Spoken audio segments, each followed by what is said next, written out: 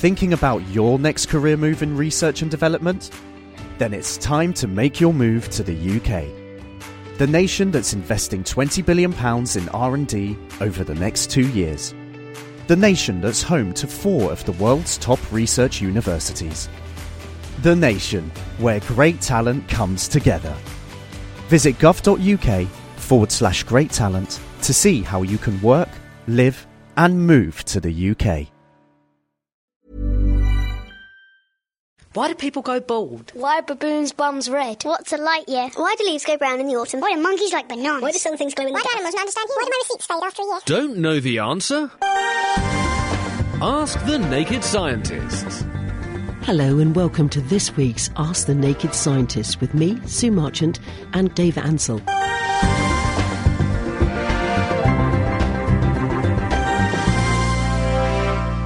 What's new in the world of science for you? Well, it's nothing particularly groundbreaking, but a nice little story. Over in Alberta in Canada, a few days ago, a small asteroid, about 10 tons of rock, basically hit the atmosphere, came down like a huge shooting star, some lovely videos of it on YouTube, came down, huge glowing ball of fire and light, then exploded. Right. Then all these 10 tons of rock have kind of got scattered all the way over Alberta, farmland in Alberta. Yeah. And so various scientists have been wandering around Alberta trying to pick up these bits of rock. They've basically, and it's a lovely time to do it because it's very cold in Alberta this time of year. So all of the kind of water and all of the parts of the asteroid which would boil off very quickly if it landed in this sort of atmosphere, because it's sort of minus 20 in Alberta, they're staying frozen in there, so it preserves the asteroid much better. Yep. And so they've been wandering around. Apparently they reckon there's about 10,000 bits lying around Alberta. The scientists have found at least 60 or 70 of them without trying very hard. They think it could be quite important because from the way it came down and with some tracking data before it actually hit the Earth's atmosphere, they can work out what its orbit was, and then they can sort of play its route backwards in time for a few thousand years and work out where it came from. And this means, and it's very rare that you actually get a meteorite which you can tell where it came from in the solar system. Mm-hmm. I think there's only about 7 meteorites in the past they've been able to do this from this, and lots of other ones in the future they'll be able to start building up a much better picture of how the solar system started. But mostly I just like the image of lots of Canadians running around the farmland looking for bits of rock falling out the sky. Absolutely. There was no damage done to anybody, was there? Nothing serious, no. Okay. The biggest lump they've found is 13 kilograms, but I guess it landed in the middle of a field. Yeah, let's hope so. Anyway, it didn't do any damage. Our first question then for Naked Scientists. Dr. Dave, you asked the question. This one is from Andrew Dave. Andrew in Cambridge says, how does a spy satellite work? Well, a spy satellite is basically a satellite, so it's orbiting the Earth. A lot of them tend to be orbiting quite low down, so they're as close as possible. So they tend to be on very elliptical orbits, the ones which get really detailed pictures, so that they'll sort of fly down very close. They'll sort of be grazing the top of the atmosphere, maybe only 200 kilometres up at the closest point of their orbit.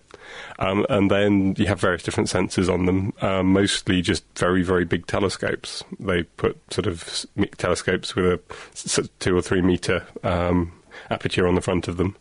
And then they're basically just looking down at the Earth and then beaming the pictures they take to back to their base. A lot of what you see on films, I think, is a bit of an exaggeration because they tend to be able to take a satellite and then say, right, we want to be able to see this now, and then you get constant satellite coverage. But actually, these satellites are whizzing around the Earth all the time, so every 90 minutes. And so for a start, they've got to be on an orbit which passes over the place you want to look at. And secondly, they're not always over that at any one time. So although you can get very, very good pictures, you don't get them all the time. You don't get a constant video information. So you basically occasionally get some very detailed pictures. I think they can use colours of light to look at things which our eyes can't see, things like infrared light and ultraviolet light, some of which will go through cloud better than visible light. So they have some advantages in looking through clouds. Other ones, I think they've probably got some radar-based ones, which will go straight through clouds, so you can build up a kind of 3-dimensional picture of the ground, even if there's cloud over the top. And probably, you could then see if something was moving. But again, it's not going to be nearly as detailed as the visible light ones. So basically just big telescopes orbiting around the Earth, but they do have more sophisticated things. I'm sure the Americans have been spending their billions of dollars and got something for it. All right, Andrew, I hope that's answered your question.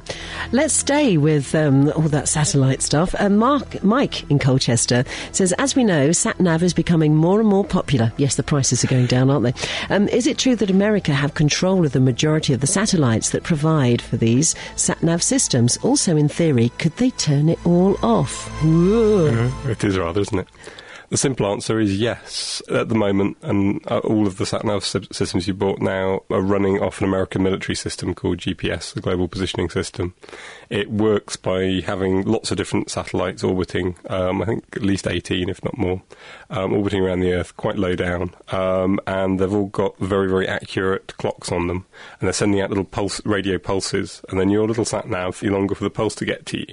And from these minute changes in time, your nav systems are incredible. They can be so accurate. It's working out from these differences in time it takes for the pulses to get to you, it's working out where you are. And yes, it is a military system, and the Americans do have the power to turn it off.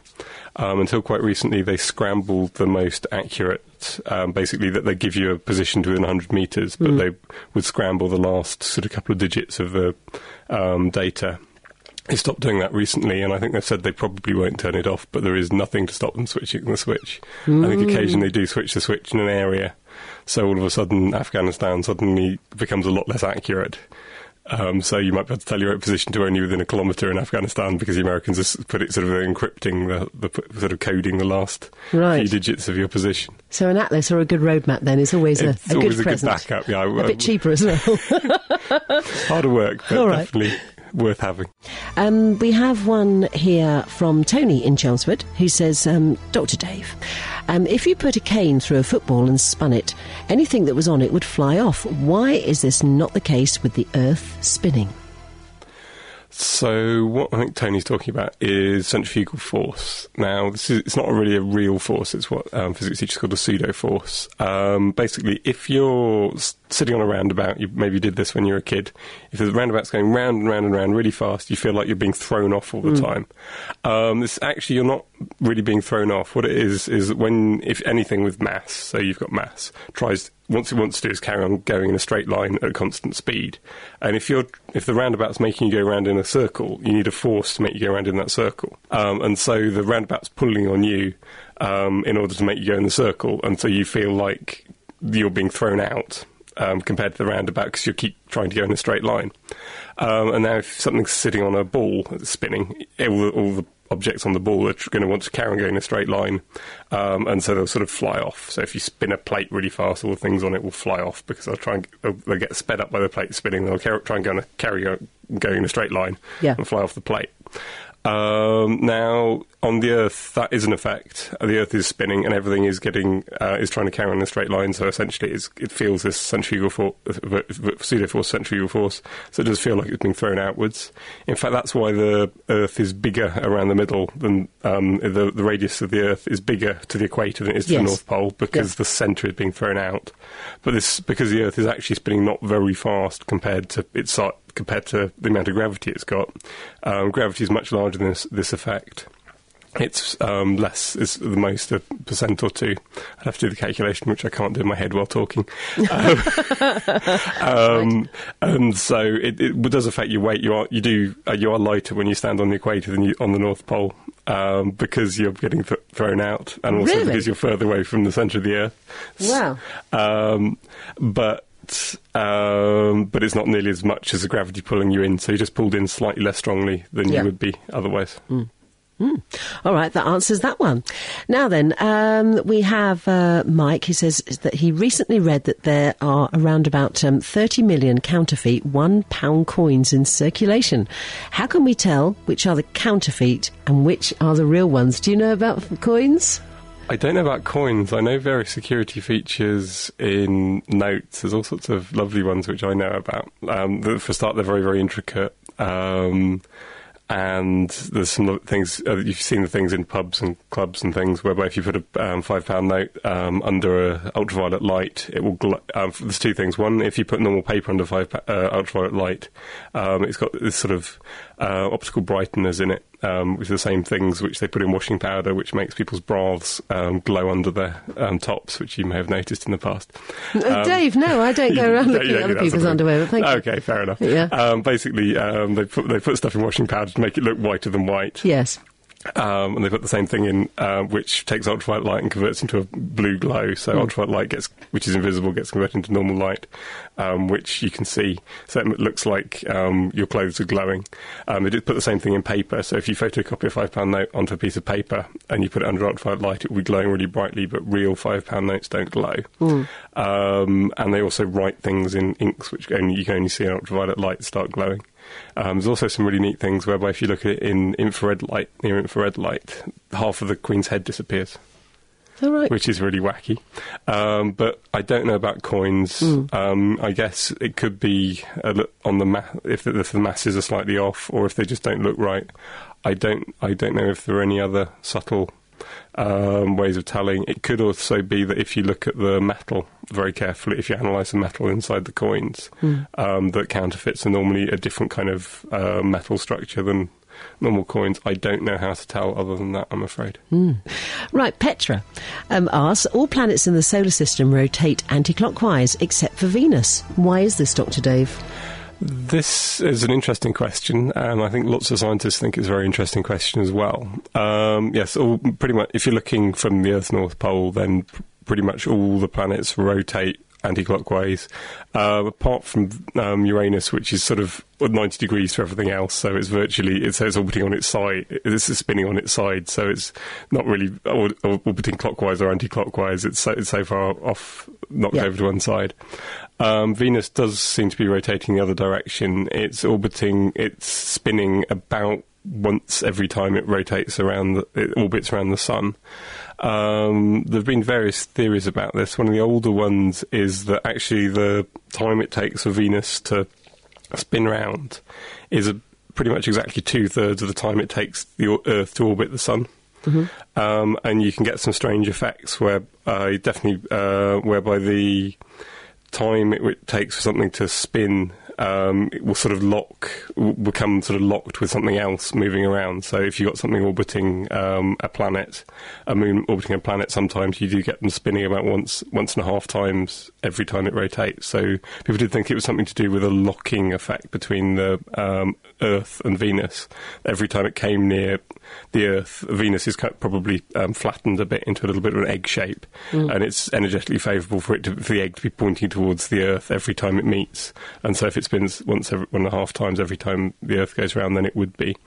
So that might be one thing, although I think apparently more recently people think it's likely to do with large impacts, that if Venus wasn't spinning very fast to start with, then if it got hit by something large and heavy near the beginning of its career, as it were, it could just sort of on the side, then it could just hit it on one side and it'll just start it spinning the other direction. But like if you've got a roundabout and you run into it from one direction, then you're going to start it spinning in the direction. Even if it's spinning slowly in one direction, if you bash into it the other way, it's going to spin the other. It's going to reverse its direction. To be honest, I don't think scientists really know.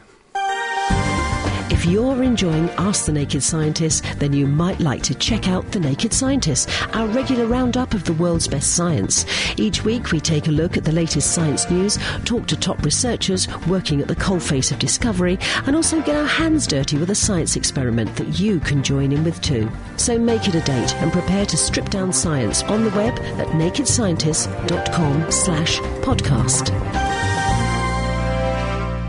OK, here's another one here from Ian this time. He asks, how do we know that the centre of the Earth is red hot when we know some volcanoes spew out nowhere near from the centre? Can you clear this up, please, Dr. Dave? And if it is a ball of fire, why is it still hot? Okay, yes, we do think that the centre of the Earth is very, very hot. Pretty much all volcanoes, the rock they're coming from is coming from quite shallow, especially kind of volcanoes which are the traditional ones you think of as a volcano, the nice cinder cones, nice cone-shaped volcanoes which go bang every so often, things like Mount Etna in Sicily. All of the kind of what stereotypical ones, those are actually made, the rock which is coming up out of those is actually from the continents. So it can only come from maybe 10, 20, 30 kilometres down. It sort of gets sucked down in a subduction zone, and then because it's less dense than the mantle below, the Earth is sort of split up into a crust and then a mantle below it. It's less dense than the mantle below it, then it sort of floats up, it melts, then it sort of floats up again through the crust and forms volcanoes. So those come from very shallow.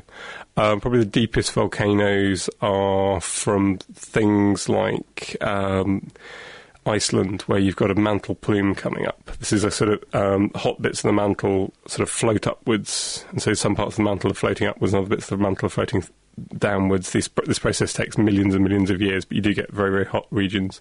And then the least dense and the easiest melting bits of the rock from the mantle then kind of get squidged out. It's only sort of about 5% of the mantle rock gets squidged out and comes out at places like Iceland.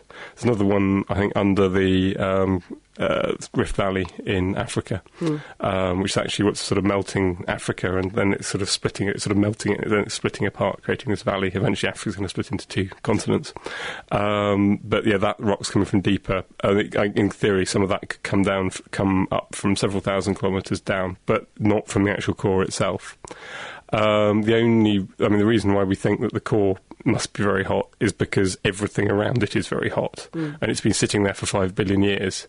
And if everything around it is hot and it's been sitting there for 5 billion years, it's got to be hot, because there's no way it can lose heat. It must be it must be hot. It probably ought to be hotter than the stuff around it. Why is it still hot after 4.5 billion years, or the age of the Earth? Well, there's two effects. One is that the Earth is very, very, very big, and so the rate at which it's losing heat is very slow, and it would still be quite warm after this amount of time. Even if you just heated it up 4 billion years ago, it wouldn't be cold by now, because there's 5,000 kilometres of rock, 6,000 kilometres of rock to the centre of the Earth. It's going to take a long time for the heat to diffuse out from the centre of the Earth. It's basically very well insulated. But the other effect is radiation. The Earth has got a load of uranium in it, thorium, other radioactive elements, and they're sitting there and slowly decaying away. It's not like a nuclear reactor whereby one nuclear reaction triggers another one, which triggers another one. They're just radioactive elements will just sit there and eventually, after a few billion years, just decay. And that releases quite a lot of energy.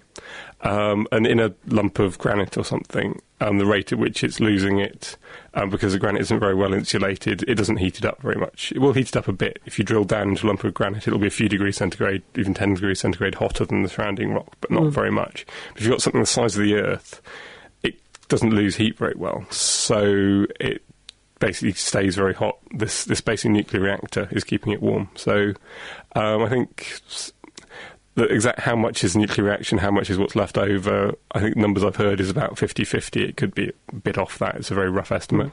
But yeah, basically it's still hot because it takes a long time to cool down, and this nuclear reactor effect. Good stuff. Thank you very much. Thank you to Ian. Our next question. I did ask people earlier on if technology had failed them at all today, and there are some strange things. Fergie says, technology failed me today when I could not turn on the CD player because it works from a remote control, and I could not find it. It seems that if you turn off with the remote, you can only switch it on with the remote control. But also, why is it that? Because if you lose your remote control, you are, everything renders useless, doesn't it? Why do they do that? I think a lot of it may sound stupid, but because switches are expensive. Right. When you compare with especially if you've got individual switches, they're compared to the price of electronics, which can all be done maybe with robots and set up very quickly, and you just sort of pile a load of bits in at one end and CD players come out the other end. Actually, switches, especially if you have to hand wire them, or even if you don't, you've got to put them into a case. Everything's awkward, strange angles. You probably do have to do it by hand. They're actually very expensive.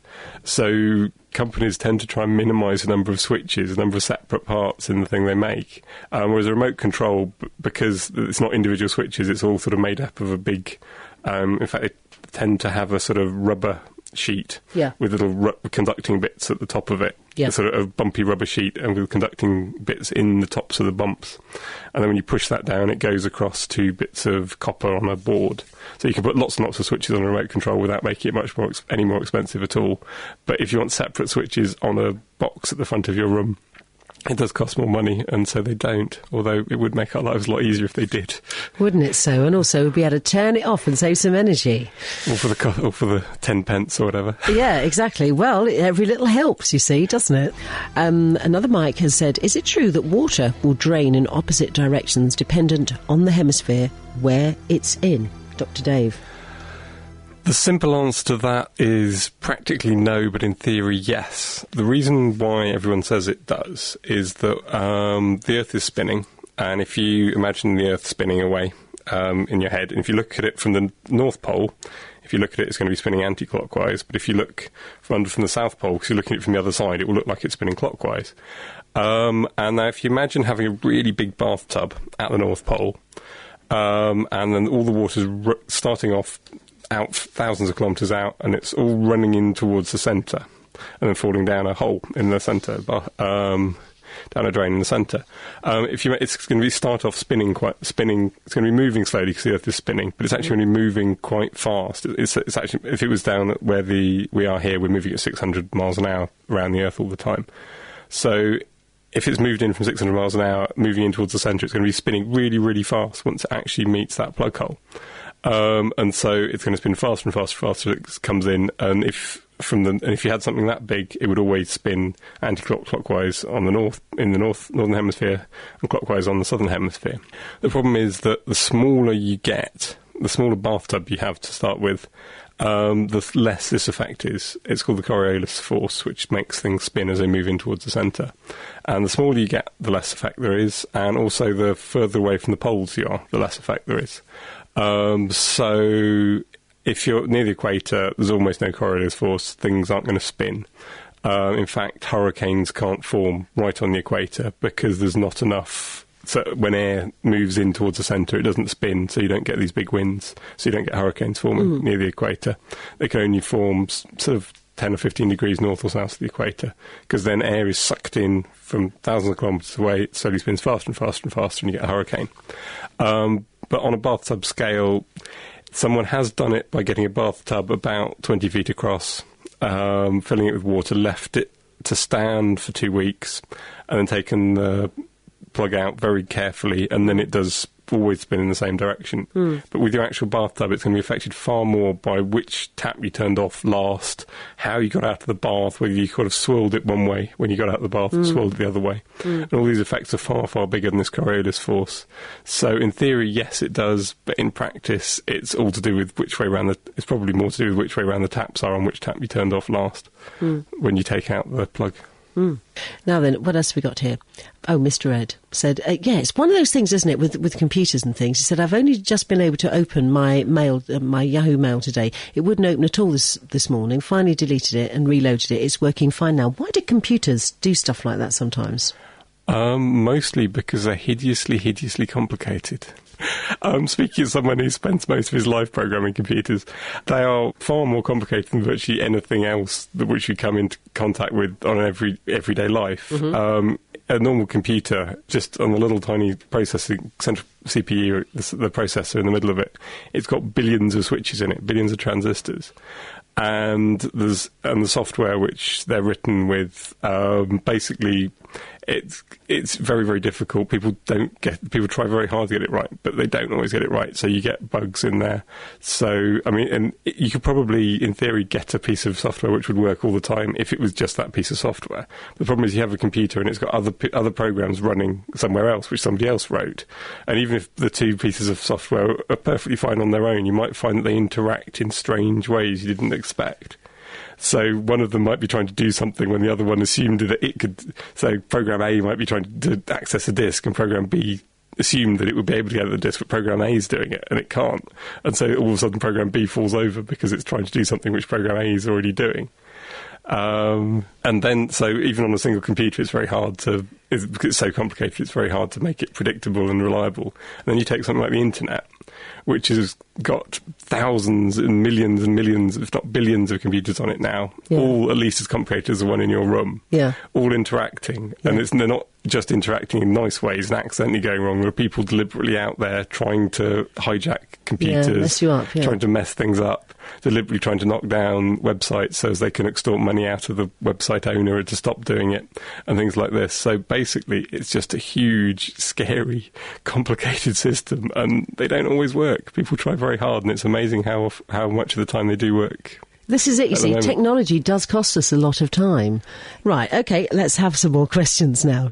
One here, if I stand in my hall with my digital TV and analogue TV on, there is a time delay on the pips, etc. Which is the accurate time? Good one. I think at the moment the analogue TV is a lot better, is a lot more accurate. The digital TV, basically, what they're trying to do is squeeze more information into less space. You've got a certain amount of what's called bandwidth. Sort of imagine TV channels. You get a certain amount of TV channels in the amount of radio space there is. And digital TV squeezes more into the same space. And the way they're doing this is by, instead of transmitting the whole of a picture every frame, so 50 times a second, 60 times a second, 50 times a second in the UK, they only transmit the changes. So occasionally they'll send the whole frame of a picture, and then they'll just send the bits which are changing. And seeing as most of TV, mostly the screen is staying still, and you only get the odd changes, that saves a lot of space. And they do all sorts of clever things like spot whole objects which are moving and try and save space by saying this object is moving and things like that. And the problem is this takes time, it takes a lot of processing to do, so both to encode and decode. So it takes a couple of seconds, so it slows things down. And the other problem is I don't think it's necessarily entirely predictable how long the slowdown is, so they can't just offset the pips to be a bit earlier. Send them a bit earlier at the beginning and then they come out at the right time. So the analogue one is more accurate. The analogue one is more accurate. Hurrah! Thank you very much indeed. Phil has called in. He says, has Dr. Dave seen the advert with the phones as dominoes? He wants to know if it was kept going, would it ever lose momentum? I haven't seen the advert itself, but I'm guessing he's basically saying if you got dominoes, would they ever lose momentum? The answer is if you set them up right and you've got enough dominoes, not really, no, because every time a domino's got more energy when it's standing up than when it's lying down, and so every time one falls over, it releases a bit of energy, and some of that energy gets transferred to the next one, which then releases a bit more energy as it falls over the next one, and the next one, and the next one, and the next one, and the next one. As long as you don't have a thing whereby it doesn't have enough energy to knock over the next domino, it should keep on going as long as there's energy to release there, as long as there's another domino in front. So I don't know if you've seen the advert itself. There's no reason why it shouldn't keep on going until you run out of phones, I guess. That's it for this week. Our doctors will be back with me next week for more Ask the Naked Scientist. But don't forget, you can also catch them on the Naked Scientist podcast, which you can find on the Naked Scientist website, www.nakedscientist.com. The Naked Scientists are sponsored by the Wellcome Trust, the EPSRC and UK Fast. For more information, look us up online at nakedscientists.com.